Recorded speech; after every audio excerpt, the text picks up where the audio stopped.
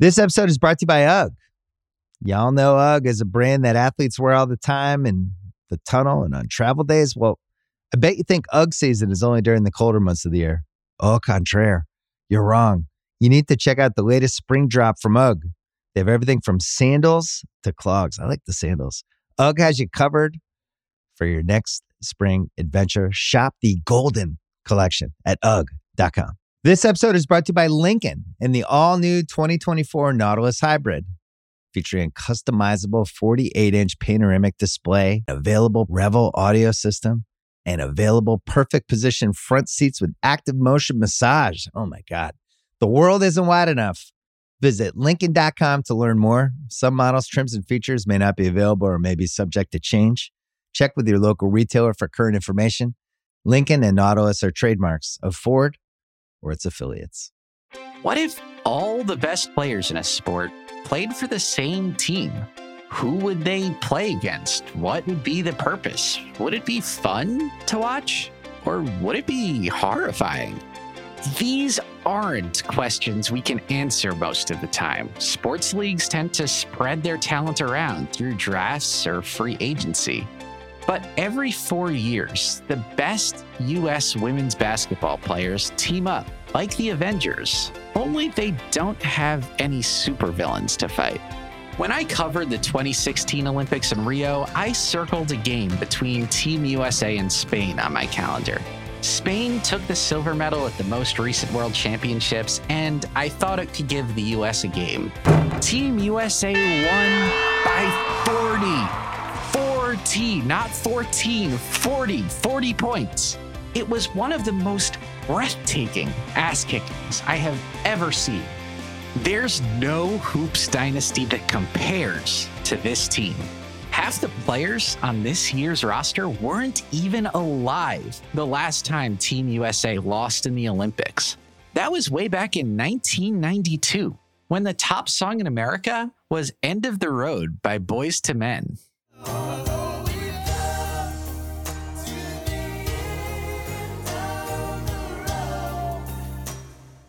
But it was actually the beginning of the U.S. women's road to dominance. Since then, they've won 6 straight gold medals and 50 straight games. Prior to their 9-point win over Nigeria in Tokyo, they hadn't played a game decided by single digits since 2004.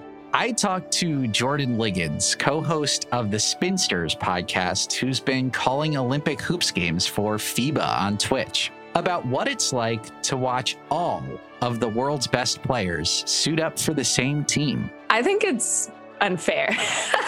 Like, they're too good to be playing together. It's not like you're watching and you're nail biting, like, oh my God, are they gonna pull it out? It's more, we're going for gold. Like, let's go. Americans still rave about the Dream Team, who put on a show unlike anything the Olympics had ever seen.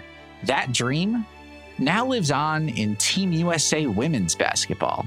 We won't watch to see whether they'll win golds. We'll watch to see just how dominant one team can be. This is the Ringer Guide to the Summer Games. I'm your host, Rodger Sherman.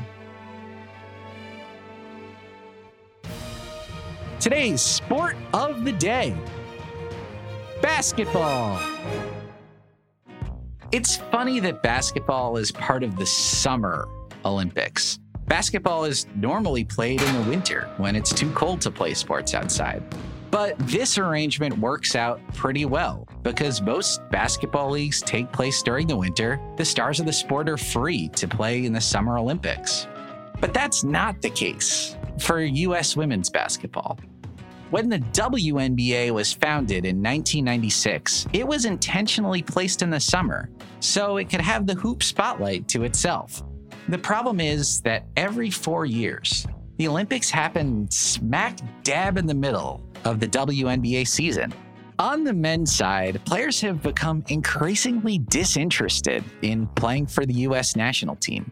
Their bodies are tired after the playoffs.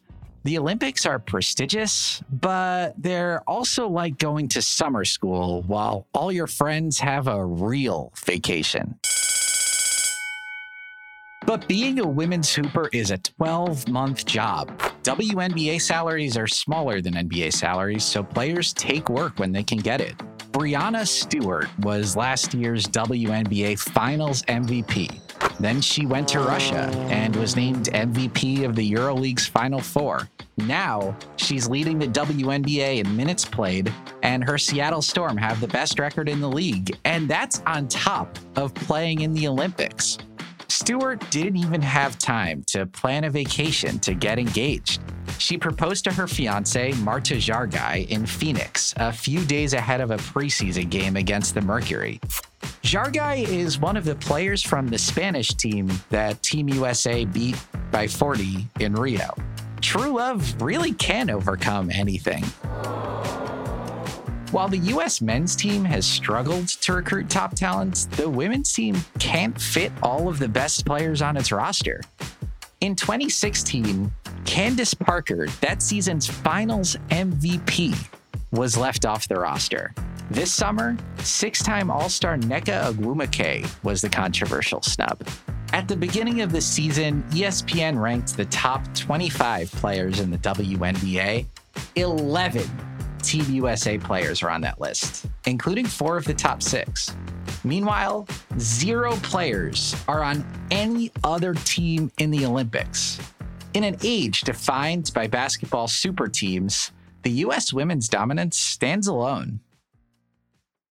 You have some of the legends like Diana Taurasi and Sue Bird and Tina Charles, and then you have some of the newcomers like Joelle Lloyd. And when you watch it, you do have this sense of pride, but you also just say like, okay, these women have put in the work to be at this level and they deserve it. That's Jordan again, talking about Team USA's roster construction. And what she describes is exactly why it's such a joy to watch these women. I love seeing chemistry develop between top-tier players who normally go against each other. Who fills which roles? Who takes which shots? How will they play off of each other? Jordan thinks those adjustments come naturally to these players because of their hectic schedules. A WNBA player's year kind of goes from season to season to season. And a lot of the time when they do go play overseas, they are thrown into another roster with players they don't know and systems they're learning on the fly. So I do feel like being on the Olympic team of everyone kind of being thrown together quickly, they have an advantage because they're kind of used to it. They're used to showing up and saying, here, this is what we're running. These are your new teammates. Here's your guard, and just play. But why do they do it? Why squeeze more hoops into a schedule already bursting with basketball? I asked Kara Lawson. She won gold as a player for Team USA in 2008, and now she's the coach of Duke and the gold medal winning 3-on-3 Olympic basketball team.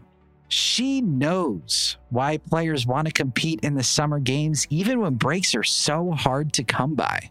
It's the Olympics, man. They get this opportunity to represent the United States. I get this opportunity to represent the United States. That's powerful. No matter what's going on in your life, if something's important to you, find time for it. The world's best women's players keep finding time to be part of Team USA.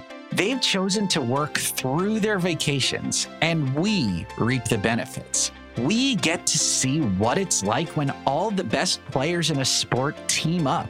These 12 stars will build a flying death machine, discovering who's the engine, who steers, who breathes fire.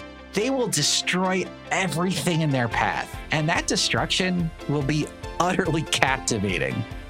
The Olympics is not only about watching athletes you've never heard of.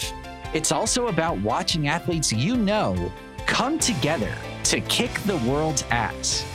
U.S. women's basketball is a dream team, and we're about to watch that dream become a reality.